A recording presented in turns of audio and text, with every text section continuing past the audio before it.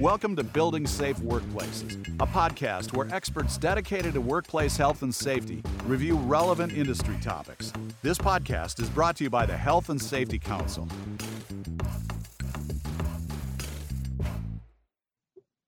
Well, good morning, everybody. I'm giving it a few seconds for everybody to join us. I think we had several hundred that signed up to listen to us today, or listen to Mark especially. So welcome. Today we're going to be chatting about heat stress and OSHA's new national emphasis program and how that is become law in effect as of a couple of weeks ago.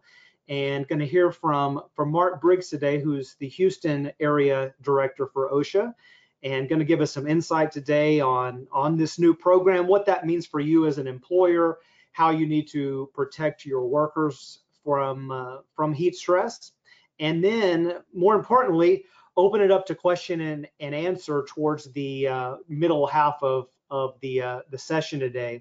So again, we're happy that you joined us today. We know this is a very, for lack of a better word, hot topic. So we hope you get something out of it, and hopefully you go away today with any questions that you had being answered today.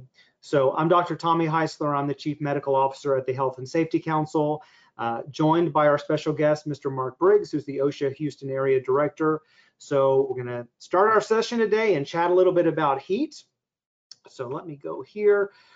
You are able to ask questions in the question bank there. So if you've got the app open on your computer or your phone, there's a little question tab in there. Feel free to type away, and we will screen those along the way. And at the end of Mark's presentation, he will try to answer as many questions that he's capable of doing. All right. So to get us kind of kick-started today, the goal with any hazard prevention program, right, is to reduce the hazard, right? And reduce the hazard, you thereby hopefully reduce injury and illnesses that occur because of that hazard, right? That's always number one, protect the workers, right? That's always our goal, always our mission, always the mission of OSHA and OSHA's rules and regulations that they roll out. So protecting the worker, number one, but also if there's a regulation, you got to be compliant with it, right? You can be protecting your workers, great, that's what we want to do, but if you're not in compliance, well, you're going to get your hand slapped, but potentially, right? So we want to make sure that you come away from this today knowing how to reduce these heat injuries from your workers, but also how do you be compliant with OSHA, because that's also important as well. And when we talk about heat-related illnesses, it's not just one aspect that causes these things. It's a whole multitude of issues, right? It's not only the heat, how hot is it outside or inside where you're working, but what's the humidity? What's the wind factor? Is it breezy? Is it not breezy? What's the age of your workers? Do they have any medical conditions?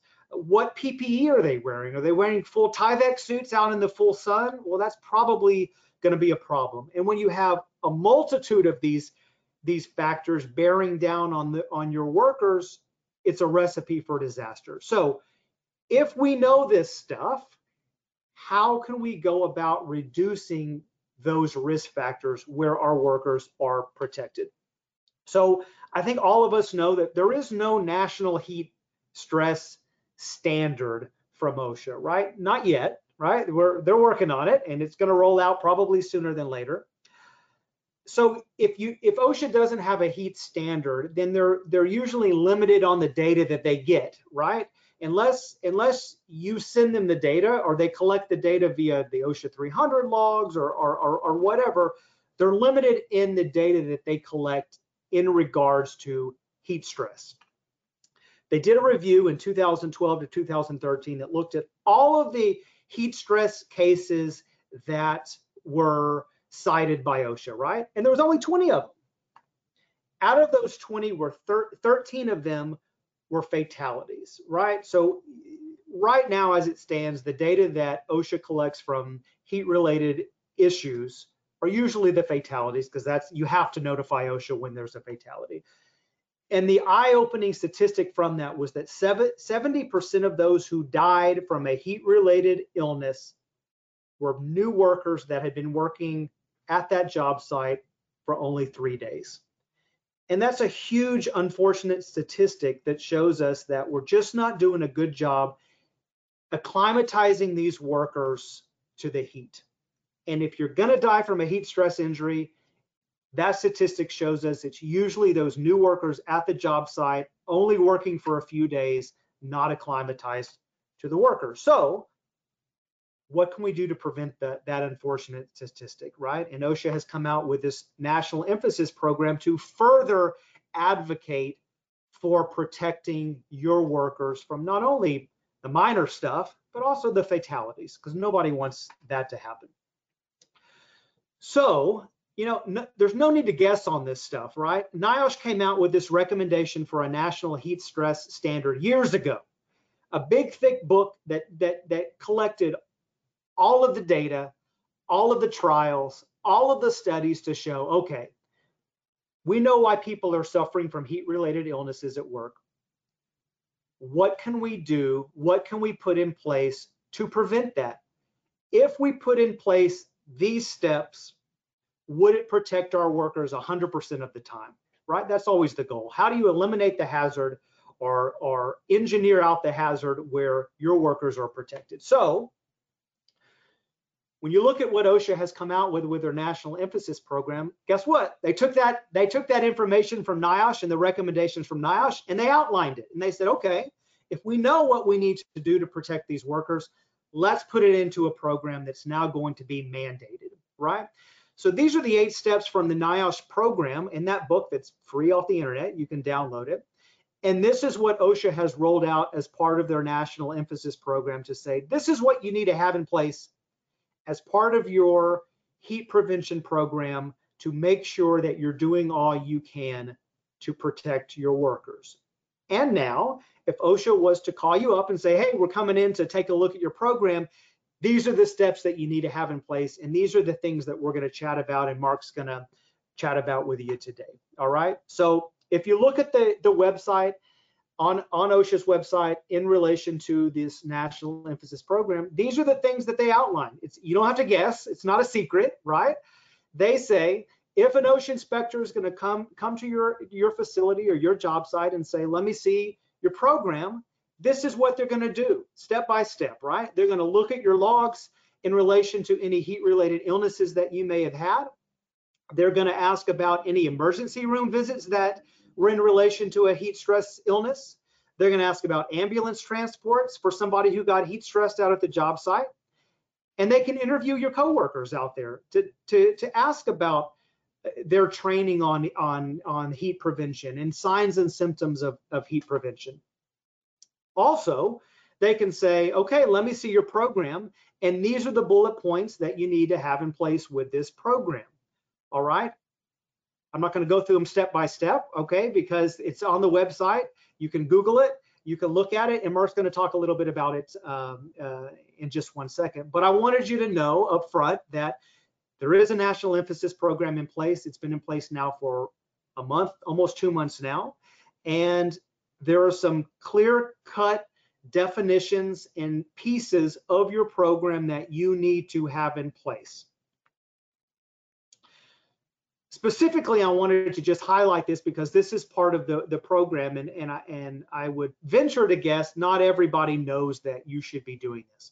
OSHA says that you should be estimating your employees' workload levels, right? Are they doing light work, moderate work, heavy work, or very heavy work? You don't have to memorize these. You can go to the website. They have them all listed out with examples of the different job tasks in those categories.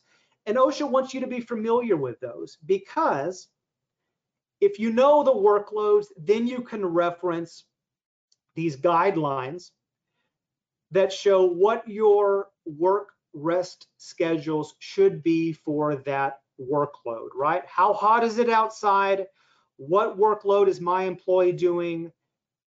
You take those pieces of data, then you can estimate a good work rest schedule, all right? So in my example here that I circled in red, if it's 100 degrees outside, and let's say your employee is doing heavy work, you go all the way to the right, 30 minutes they should be working in that hour with 30 minutes resting.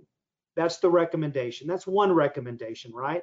So if you know the data, then you can do a good estimate of how much my employees should be working in that environment.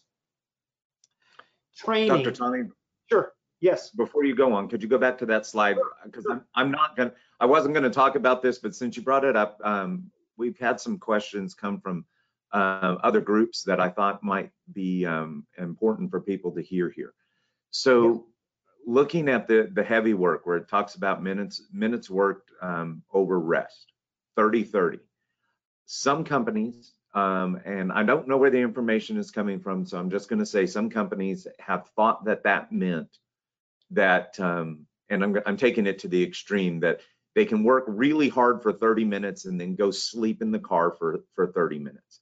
And then they have to come back, then they can work 30 minutes and then they can go sleep in the car for 30 minutes.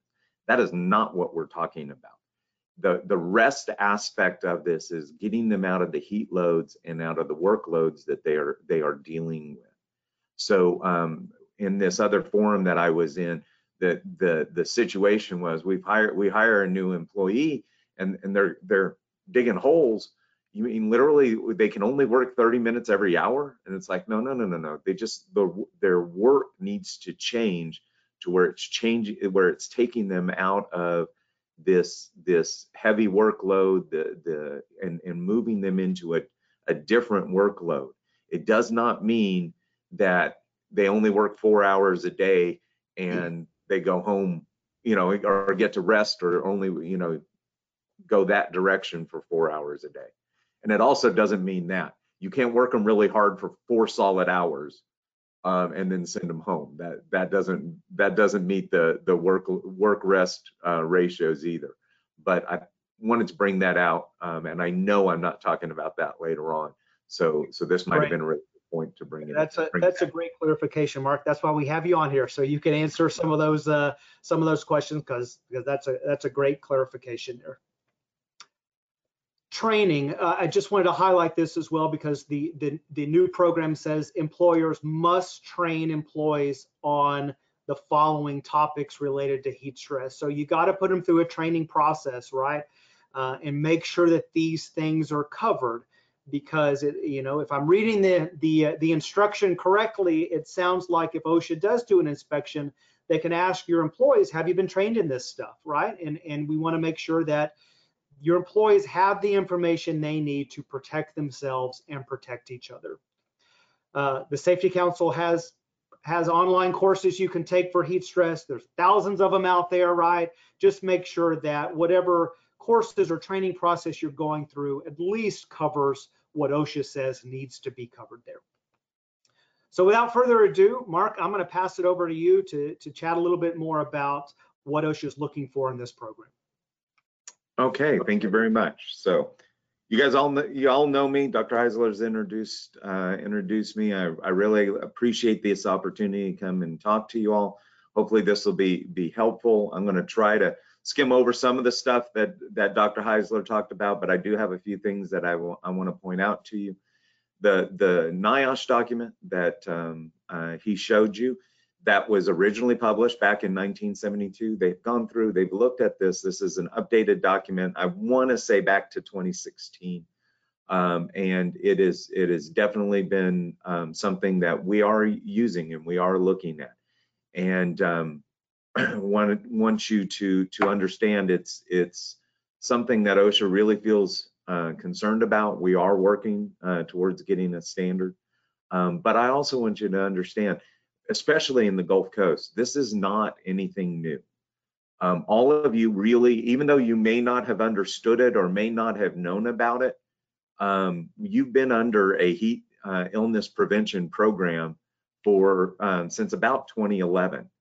The Region 6 area for OSHA had a regional emphasis program dating back to those dates, when we started looking at heat as it applied in certain situations, albeit a lot of times it was in fatalities. If you also remember back that many years, the only way we heard from employers or about conditions out of the work site, unless we showed up, was through a fatality or through an accident that sent multiple people to the hospital, or through somebody filing a complaint. So we didn't always hear about things. Now, during the Obama administration, that changed when they started companies have started having to report accidents and hospitalizations. So we do hear about things a little bit more. I chuckled when Dr. Heisler showed the statistic up there about the heat, and then the first kind of study of information, and only 20 inspections, and only, I think it was 17 with the citations. That probably sounds exceptionally small, and it is, but it was something that only a few areas were running at the time, because it wasn't just Region 6 that was running a heat program, but we didn't have a whole lot of data, and we were trying to grasp and trying to figure out how can we address this and how can we deal with this, because we were noticing that there were a lot of instances where employees were getting hurt. And so we thought, okay, we need to kick this in, and we need to start looking for it. So if you'll go to the next slide, please.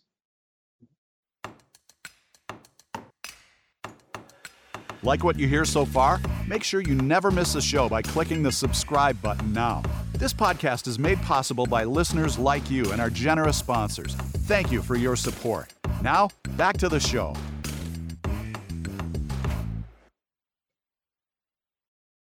Now, just a little bit about what those original things were. This is how we were looking at it primarily, is we were targeting outdoor work.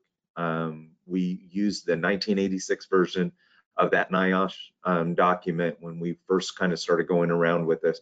And it was primarily triggered through the National Weather Service issuing heat advisories, either excessive heat watches or excessive heat warnings.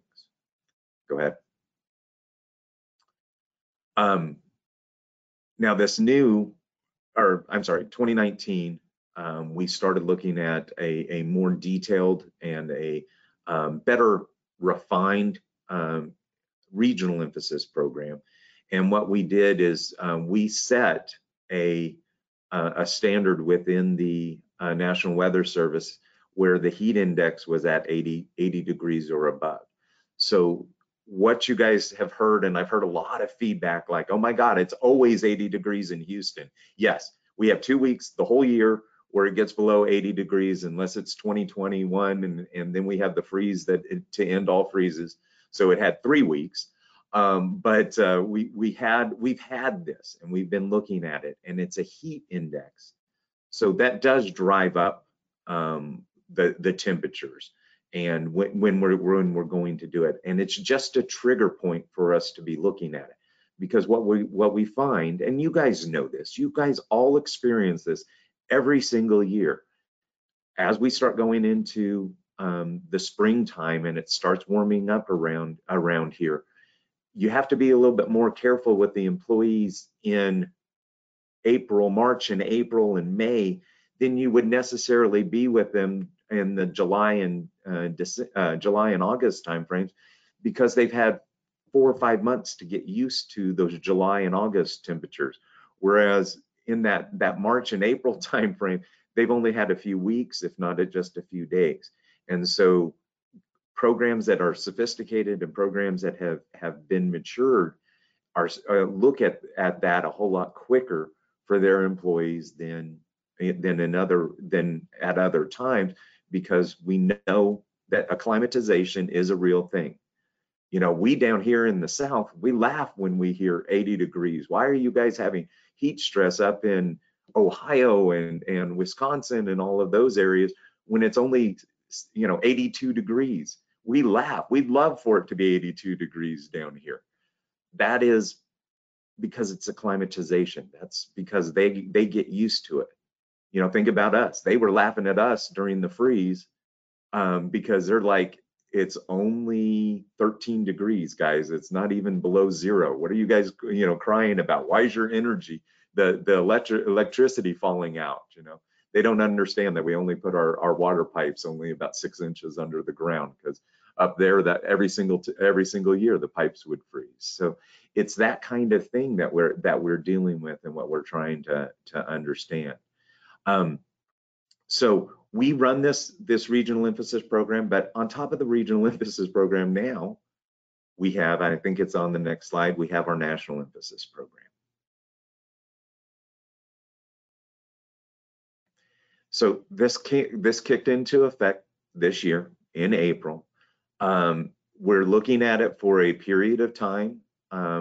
We've set it for about 3 years, but it could change. It could change after this year. We're hoping to collect. I'm actually, after this, I'm getting on a call with a bunch of my national counterparts, and we're discussing how we're collecting data, what's more data that we can collect, what's information that we can have, and how can we assess this at the end of this heat year and reevaluate, and is there some tweaks or some changes or some lessons learned that we can be applying for next year.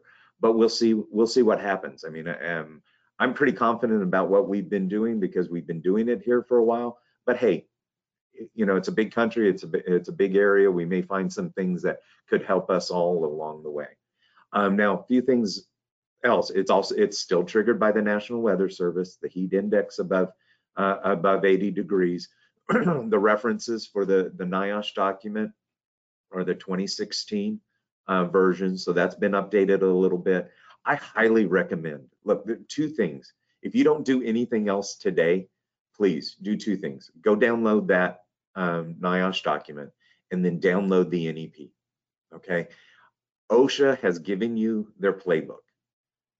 This is what we're using, and this is what we're going to be asking. This is what we're going to be looking at, and this is the importance of it. We want you guys to know what's going on. We want you guys to be addressing it, and we want you guys to be looking at it, because we have found too often that people say that they've got stuff in place, and then when they really go to the effort of doing it, it's not getting applied the way it needs to be applied. Well, we're telling you what we're going to be asking. We're telling you what we're going to be checking on. Go out there and take a look at it. Check yourselves. I'm doing a talk tomorrow for the Houston Business Roundtable about auditing. Guess what? This is what I'm talking about. Go out and audit yourself. Put yourself through the test and see, how am I doing? Am I really doing what I say I'm doing, or am I really doing what I think I'm doing? Because sometimes you're not. A couple other things. You know, we've got different levels, of course, the cautions and the extreme cautions. We're probably, you know, we've been living in an extreme caution area since the weekend, so be aware of that. Hopefully, I don't want to get into the other two categories. I don't even want to talk about them because I don't want to get up into the 103s or gosh forbid, we're in the 126. I think I'm going to just stay in and stay cool when it gets up there, and I you know. But let's hope we don't get into those kinds of temperatures. But that's the areas and the categories that we're looking at. So thank you. So we're going to be targeting certain industries. There's a long list of them. I'm going to bring out a few, but I highly recommend. This is all in that NEP. Download that. You'll see it. It's right there in the tables. I think it's tables 1, 2, and 3, and you'll see it. So we've got the general industry, which if you're an owner on this call, that's probably where you're at. Just kind of giving you a rough thumb sketch of it. If you're an owner out there, then that's probably, you're going to find yourself in this general industry. If you're a construction company working for one of the owners, or you provide supports or things like that, that's going to be probably in table 2 is where you're going to find your NAICS code. This general 3 is going to, our table 3 is going to be general industry, but it's not going to be ones that are what we say would be a typical heat stress or heat load company, and it's going to have a large, it's going to be very varied for the types of companies, and you'll see it. I believe I've got that on a following slide. But the enforcement officers, the compliance officers, my staff, if you're in my area, this is my people that would be coming out and talking to you. The things that we're going to be looking for is straight off that NEP. Okay. Next slide. So taking a quick look, I'm not going to read these. You guys can all see them. And really, as I said, I don't want to show it to you because I want you guys to go get the NEP so you can look at them. But here's some of the things that are in this and that are out there. And keep in mind, maybe you're a petroleum manufacturing company, but you have a warehouse. Guess what? You've got two different situations that you need to be looking at and you need to be thinking about there. Hopefully your program covers both aspects, but the heat program may need to be different in your warehousing operations than you would have for your operators that are doing rounds. Their workloads are probably different depending on what it is. So you would need to be looking at that. Construction, that one's a pretty normal one. You know, we all get it, we all understand it, and that's kind of what those codes are. Go to the next slide, please. Yeah, okay, I did bring up. I thought I had a slide in here for table 3, but you can see there's a lot of different things that are brought into this. An office administrative service. Okay, do you have temp employees that's there? If they're having to work out in a trailer, they may not be used to it. If they just got done working at a high-rise building, you know, in a nice air-conditioned facility and everything, but now you've got them working in a trailer, that can make a difference. And you've got to look at those elements. Other employment services, your security services. What are you doing with them? Their workloads and their work exposures are going to be dramatically different. And then also, what kind of equipment are they carrying that would be different than maybe what your operators or your construction guys are carrying if they're actually on patrols and protecting the facility. So that would be those things. And again, go back to the NEP and you can see a full listing if you're interested in it. Or guess what? You're in the South, you're in Houston. It's hot out there. If you've got employees working out in that heat, guess what? You need to be doing something. Next slide. Now, just kind of going through some of these, I've asked Dr. Heisler to feel free to jump in here as I go through some of these because hey, he's a doctor. I didn't stay at a La Quinta last night and I didn't pass the MCAT, so I'm going to let him make all those medical decisions, but I'm going to bring up some of the things that our people have told us that we need to be thinking about, okay, when we're out there. Keep in mind these facts. Every year, thousands of workers become sick from heat exposure on the job, and some cases are fatal, and it can happen when you least expect it. You know, on his chart at the very beginning, it kind of looked like a starburst, a sunburst. There was all these factors that would go into what's causing the problem. There was one on there that I thought was really important that I wanted to bring out to you, and that was the acclimatization. What have they been doing? Do you know what they've been doing? Do you know what they did this weekend? Do they know that some of the things that they did over the weekend could, even if they're acclimatized, some of the things that they did over the weekend could be affecting what they do at work on Monday morning? Okay? Those things can happen. Did they just come off of a vacation? Did they go up to I was going to say Yellowstone, but nobody can go to Yellowstone right now. Be thinking about those people up there. Boy, they're having some problems. If you don't know what's going on, go check it out. But they're flooding and Yellowstone's closed right now. But that's a much cooler climate. Did they spend a week up there? Did they spend a couple of weeks up there? They may need a day to kind of get used to being back out in the heat. So be aware of those types of situations. And then another thing, and I've got personal experience with this. I used to take a bunch of kids up to a summer camp with our church, and those kids were drinking energy drinks. I've got to be careful how I say this. They were drinking energy drinks all the time while we were up there, and it got really, really hot one summer, and we had kids getting very violently ill. And it took us a little while to figure out what was going on. But those types of things, the things we put into our body definitely have an effect on how we act and how we work and how we do things even days later. So just be aware. Next slide. Anybody can be affected by the heat. Okay, so keep that in mind.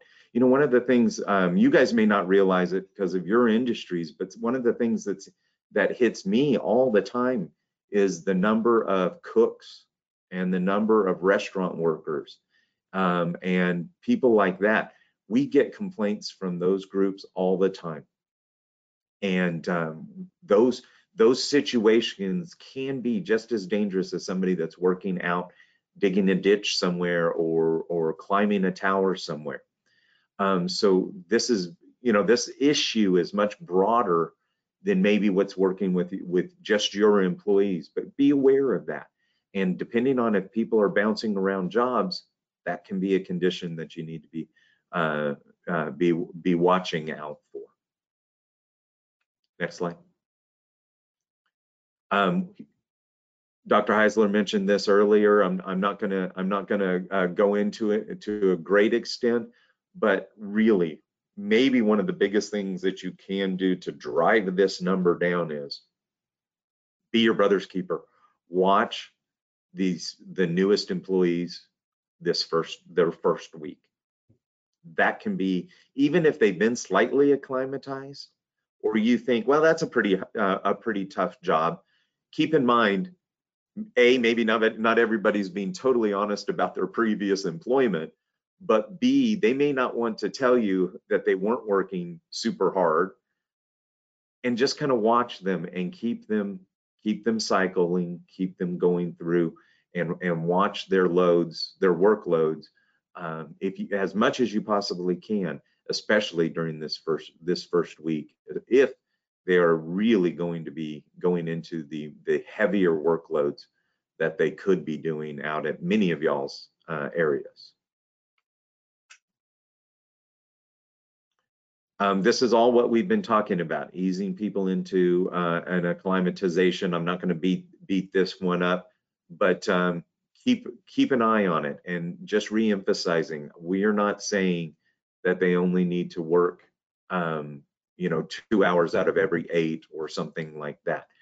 What we're saying is watch their workloads, watch their exposures, rotate those work assignments. I know all of you have different things that people can be doing. Give them those opportunities and work them slowly into it. It'll pay off for you in the end. Drinking cool water. These are things, you know, and Dr. Heisler, this is all the areas where you can certainly start chiming in, but have water out there for them. Have a way for them to drink it. You know, putting it in a plastic pail on the top of a metal truck and having them drink out of it, you know, throughout the day without cooling it off in any way, shape, or form, towards the hottest part of the day, that water is going to be less helpful. But at least they're going to be replacing their fluids and getting it into them. Just be thinking about it. Have a plan, put it in place, and work it.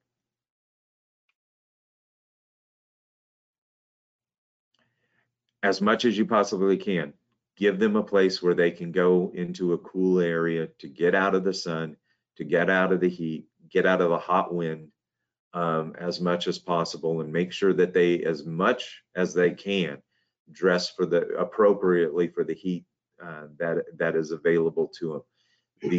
These pictures don't necessarily apply to y'all's areas. I get that, I understand that, but you know what?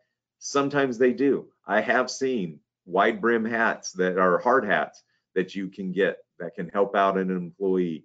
There's all kinds of new technology out there and things that can be utilized, but also give them that opportunity to get out of that direct sun and get out of the heat that they're in. You know, I'll just point out too, Mark, that, you know, for our audience, you know, these things that Mark is talking about are actually part of the the program, right? These are the things that they are going to ask for if they come and do an inspection with your heat program. You must show where you have unlimited cold water available. You must show where you have shaded areas available. You must show where you've tried to reduce the heat hazard as much as possible by having shaded areas, changing the PPE if possible, engineering out the heat with bringing in, air conditioners into that area. So they're going to walk through these steps with you and make sure that you at least have either done it or showed that you tried it and it wasn't doable, right? It wasn't feasible in that area. But these are not just nice to haves; these are actually part of the program that OSHA is going to ask about. Yeah, and that's a great point. Is this is all. If you're just shooting at the dark, you never know what you're going to hit. Okay, sit down, come up with a plan, and then work that plan. If the plan doesn't work, change the plan. Okay, right at the moment, as Dr. Heisler pointed out, and it's very true, OSHA does not have a standard that says A through Z has to be done by every single employer in the United States, period. What we're saying is you need to provide a safe and healthful workplace for your employees, and you need to have a plan surrounding that. And the only way you're going to be able to work that plan is to write that plan down and to be able to execute that plan solidly and completely. So come up with it, work it, and show that you put some effort into it. And that's going to go miles in an inspection or in some form of questioning or anything like that. You'd be surprised. I have gone to large companies and asked for their heat stress program. Myself have asked for their heat stress program. And they've told me, oh, well, we don't have one. This is what we do. And I go, how do you do that? Well, we tell our foreman about it, and then our foreman go out and tell our employees about it. Are you auditing that? How are you making sure that the employees even know what you're doing, or the foremen are doing it? And what we were finding is that it wasn't happening. And so it becomes an issue. And one of the things that you need to do is get it in writing, get it down, and work it, and do it the best that you possibly can, and document. You know what? If something doesn't work, write it down and say, hey, we tried this. It didn't work. We tried adding this electrolyte to the water, and it just made everybody nauseous, and it just didn't make them feel good. So we stopped using the electrolyte. Okay, that's a great finding. And if you take appropriate action, you stop using it, write that down. And it's like, oh, okay, hey, look, at least they're trying. They're doing something that they, with this. And it helps. It really will help you. Okay. Up until such time as the standard comes out, everything that you can do to show that you're making an effort is a positive for yourself. Okay. I promise you that. Oh, you know what? That's okay. Don't go back. But I did miss something. I wanted to reemphasize is being your brother's keeper.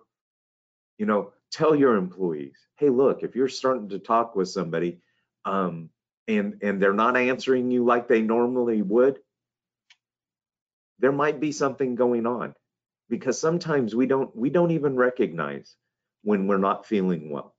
And we don't recognize when we are experiencing signs and symptoms of things that we should be getting ourselves out of. And sometimes it's pride, but a lot of times it's just we don't even recognize it, because in our mind we're still working hard, but we're really not, or we're not speaking well.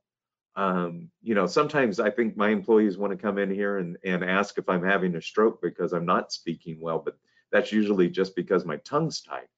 But a lot of times it could be these types of situations that are coming up. We don't recognize it in ourselves, and we need our brother or sister to come and say, hey, is everything okay? Are you feeling okay? man, I'm hot, but I'm not sweating anymore, or something like that. And these are all conditions that you need to be talking about.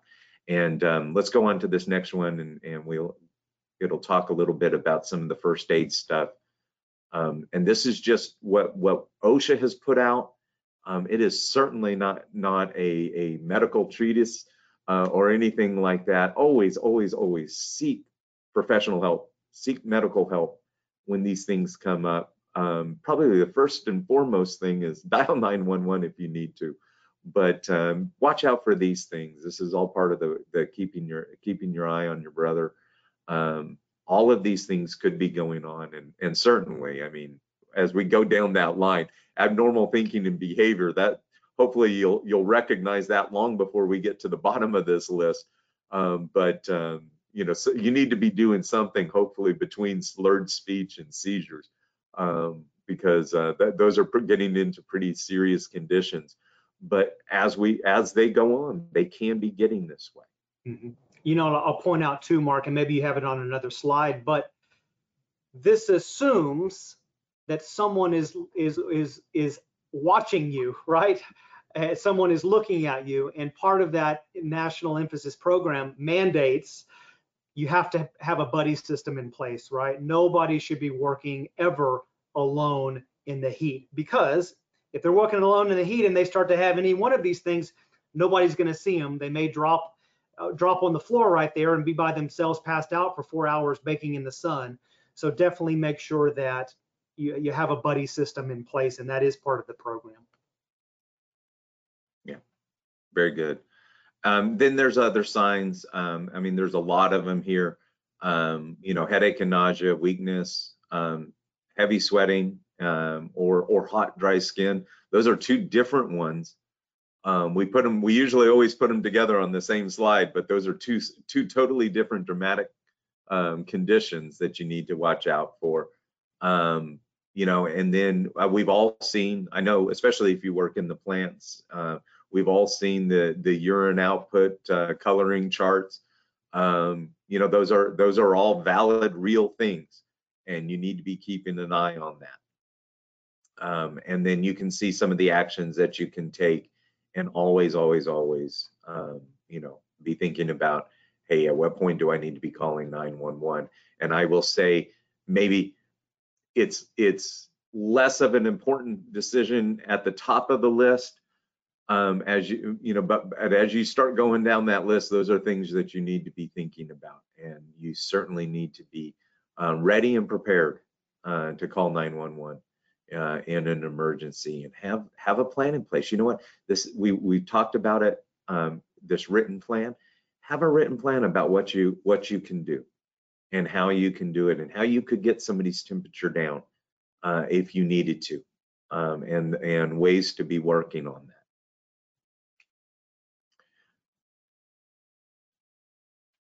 Just kind of re-emphasizing some of the things that can be going on.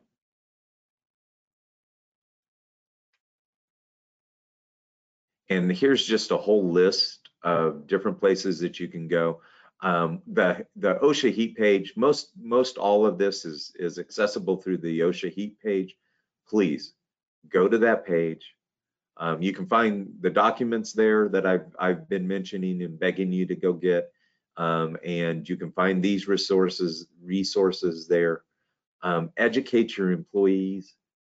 Tell them this is something that they need to be watching out for, and work that, and explain to your first line supervisors. Watch for these things and pay attention to them. And it may not be in a person who's doing a job that they think they should be having these types of problems with. I can think of a whole watch. You know, a whole watch can get into these workloads just as easily as somebody who might be welding or something. It all just depends so much on all the other conditions. You know, that starburst chart, all those other conditions can apply to every single person in a different way every single day.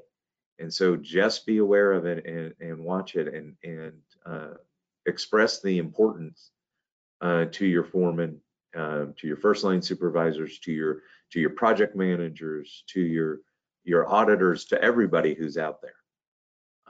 And hopefully through knowledge and things like that, we can prevent a lot of things going on.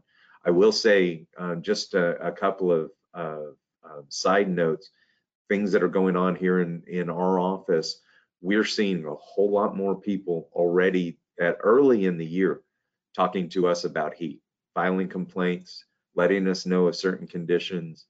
So just be aware of that. And it is stuff that we're looking at. So just throwing that out there. And I think that's it for me.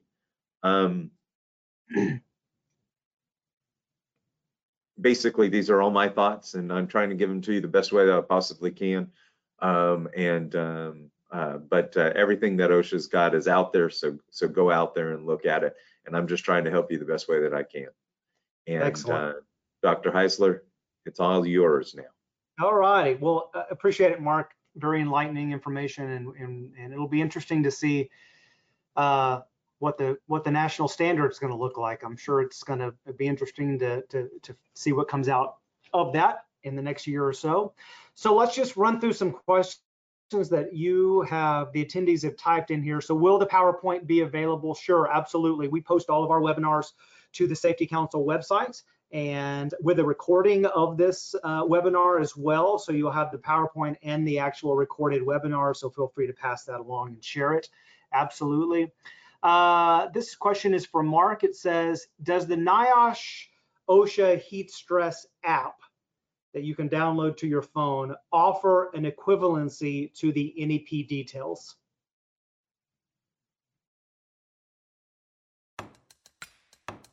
This episode is brought to you by ISS Leak Sealers, Knight Industrial Services, McCune Electrical Services, Norel and Olmsted Industrial Services. For a full list of sponsors, visit www.hasc.com/sponsorship.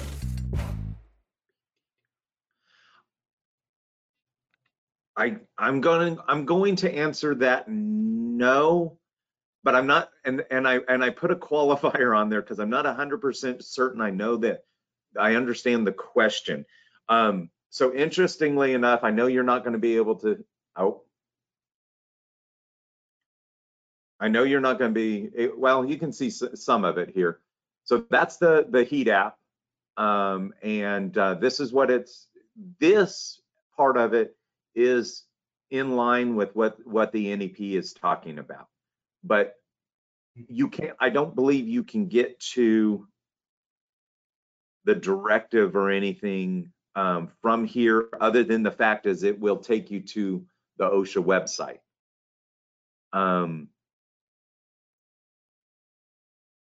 Yeah, I think that's pretty much it. But it does have symptoms on here. It does have first aid that you can do on there, and it also talks about what the expected hourly temperatures are going to be here in the future. Like here in Webster, I'm down here in the Clear Lake area.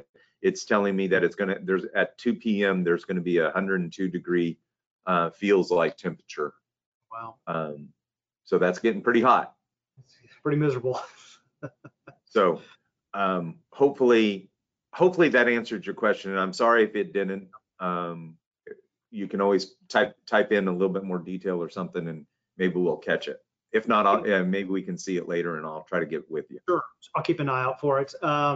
Somebody also just made a comment that the National Weather Service reflects heat indexes and temperatures not always in direct relation to our working environments, right? They typically have taken that stuff sometimes in the shade, right? So it's not always apples to apples to the work environment that you're in, which is why the OSHA says that you should even go over and beyond that if you can to measure your own temperatures in your working environment. Use a wet bulb globe thermometer that takes into consideration the direct sunlight, the wind, the humidity, and you can monitor your own working environment as much as you need to.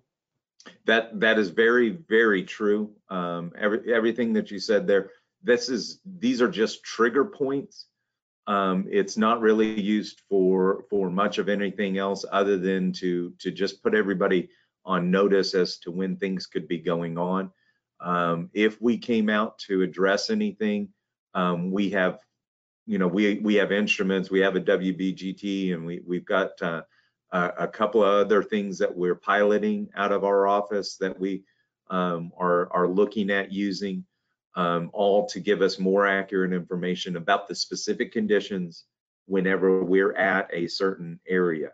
But certainly, everybody, don't make a judgment about your work site based solely on that, on the National Weather Service data, because it could be off a little bit. They do a very good job, but it could be off just a little bit depending on where you're at and what situation, well, the terrain is like around you, I think is a way to phrase that. And does the app, the question was, does the app give you information based on your location? Do you put in your zip code, or how does that work? Okay. Yes. Yeah. To be honest with you, I think it actually, at least with my iPhone, it works off of the locator, so it knows where the phone is at, and I didn't have to put in a zip code.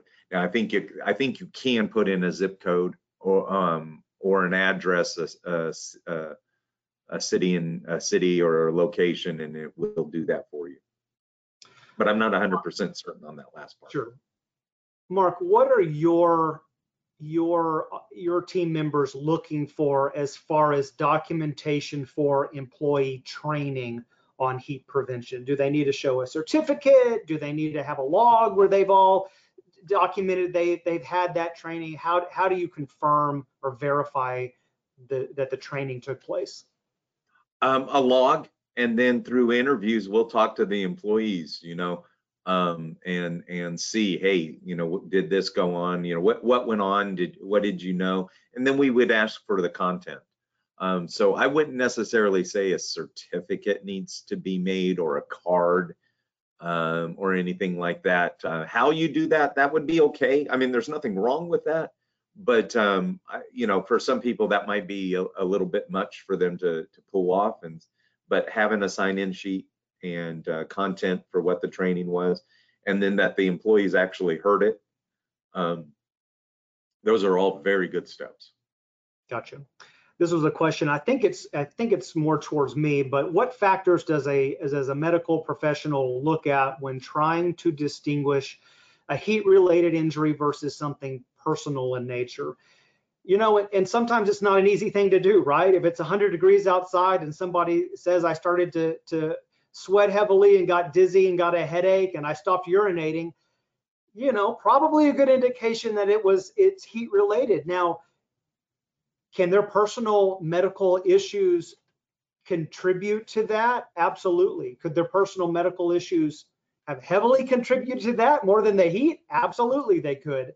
To your point, it's not an easy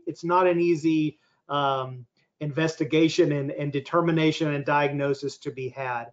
However, as a provider, we do definitely look at the environment that employee was in, the mechanism that they're reporting, and then also, well, what medical issues do you have? What medications are you having? Have you had a heat stress injury before? Did you start feeling bad only when you were at work today, or did you start feeling bad when you were, at home at 8 o'clock last night? So we try our best to try to decipher, make sure that we're giving the proper diagnosis. We certainly don't want to give us a classification that says this is work related when it's not, and vice versa, right? We try our best to make a good ultimate decision, an opinion or a diagnosis, and sometimes it's just not easy. Sometimes those things overlap, but we do our best, right? We try as much as we can. Temperature of water, this person asks, it's my understanding that water can be too cold. They've done studies on temperatures of water, and I think the NIOSH program actually says 59 degrees has to be at least that cold, 59 degrees. So, you're looking at good cold water. are you going to freeze someone to death with too cold of water? Probably not, right? So I would say the colder, the better, right? You're trying to get the body temperature down. So the colder the water. I will tell you that the gold standard emergency treatment for a heat stroke is still to submerge a human in ice water. So you don't worry about hypothermia, right? You don't worry about what's going to happen. You worry about saving the life. And we know that the gold standard is still to submerge them in a bath of ice water. So it goes to show you, you do whatever you can to get that body temperature cooled down at that moment. You don't worry about the what ifs after, right? You're trying to save the life. So to answer the question, no, there's not really a too cold of water. Give them cold water, right? And make sure you're getting the temperature down as quickly as you can. This was to Mark. Mark, what were the inspection levels from 2017 to 2021? You probably don't have that data right in front of you, but I guess they're asking, were the inspections high during that time frame?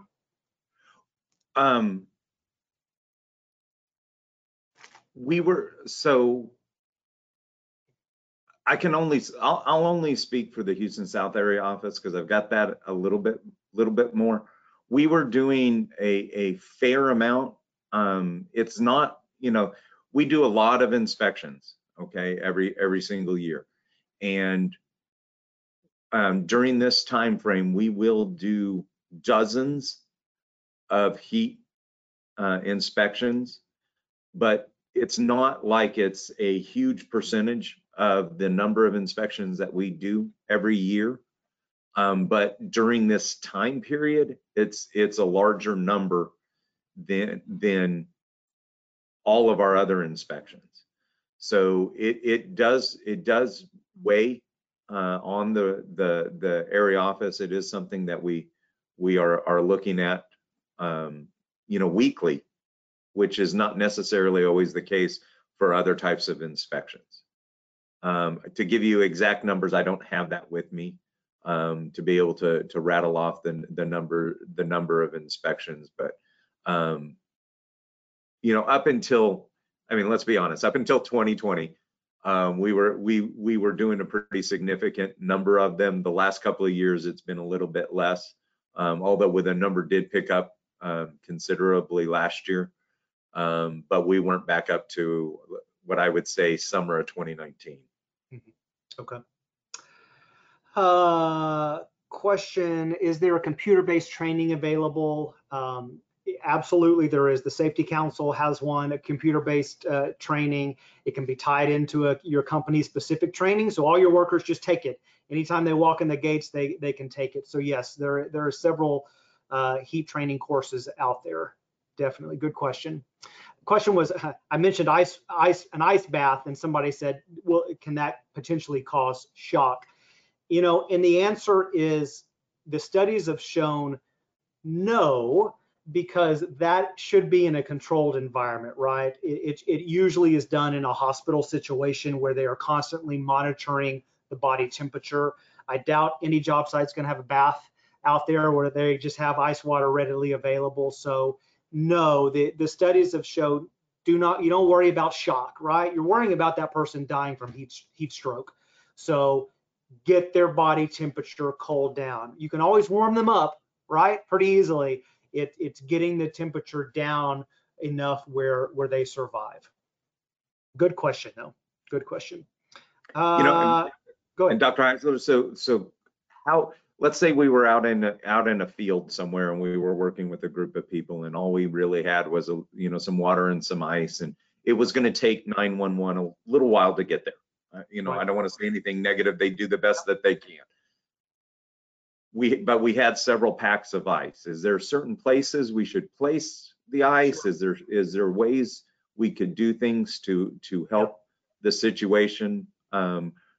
If we got into it and had to go to that, is there places that you would recommend we put the bags of ice, or what we do with the bags of ice, or do we try to spread it out all over their body, and Sure. or what do we do? Well, the goal would be to get the entire body cooled down, right? So if you can dunk them with cold water, pour cold water all over their body, great. Ice packs specifically underneath the arms and in the groin area, right? That is a high blood vessel area, so you're getting the vessels and the blood cooled down the fastest in those areas. So just as much ice as you can put on them, but specifically under the armpits and in the groin area will really hopefully cool the body down as much as possible. But do everything you can to get that person cooled down, especially if you're thinking they're on their way to a heat stroke because of loss of consciousness, they're slurring their words, their neurological symptoms have just deteriorated. That's showing you that the brain is cooking, and we don't want the brain to cook. So get them cooled down as fast as you can. Let's see. I always think about, if you've got one of those big old ice chests, you can always set them down in there. They may not enjoy it, but yeah, absolutely. it'd double as a bathtub if you had to have it. Question was about the acclimatization schedule, and is there a good example? Yes, the NIOSH book has great examples in there. They give you an example of a schedule for somebody who is completely unacclimatized, and that definition, I believe, is if they've been away from that hot environment for more than 10 days, they should be considered unacclimatized. And then they also give you another chart that shows if somebody is acclimatized, is used to the heat, you should still put them through an acclimatization schedule. It's just much more shortened.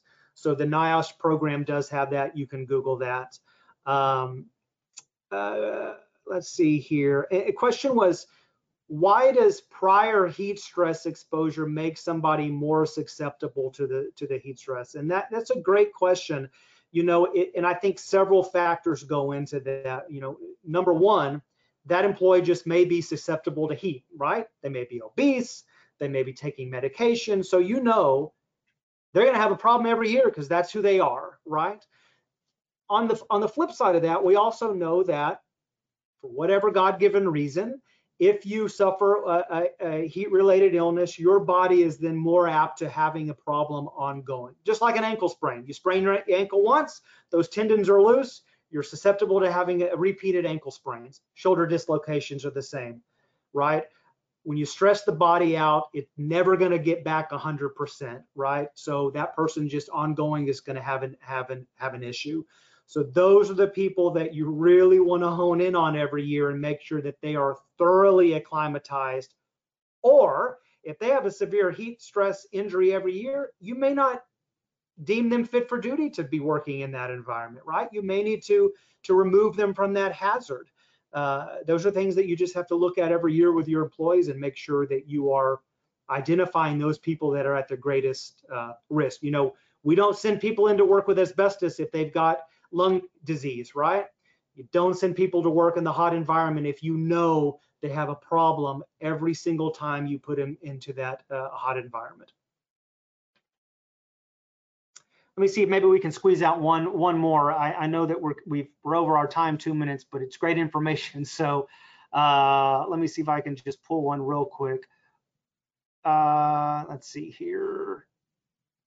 Can you give the main difference between heat stress, exhaustion, and heat stroke? It's a good question. OSHA definitely has those things listed on their website. A lot of it has to do with the actual body temperature. The hotter you get, the more severe these things go. I will tell you that. Let me just give you the definition in the example of the worst one, which is heat stroke. Heat stroke is when your body temperature has gotten so hot your brain is starting to overheat. And when your brain starts to overheat, all of your neurological faculties go down the drain.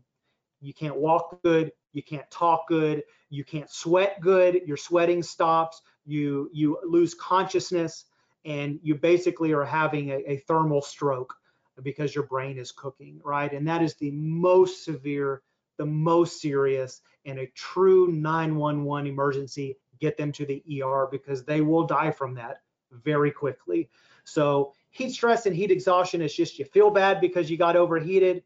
When you move into the heat stroke, it's a true neurological emergency, and you gotta waste no time in getting them to the ER. All right.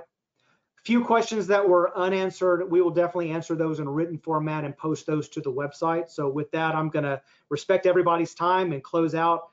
Mark, we greatly appreciate you jumping on this webinar again and giving your expertise and your insights. And we hope to have you back sooner than later for another one. Well, thank you guys very much. I hope it was helpful, and please stay cool and stay safe. Take care. Thank you.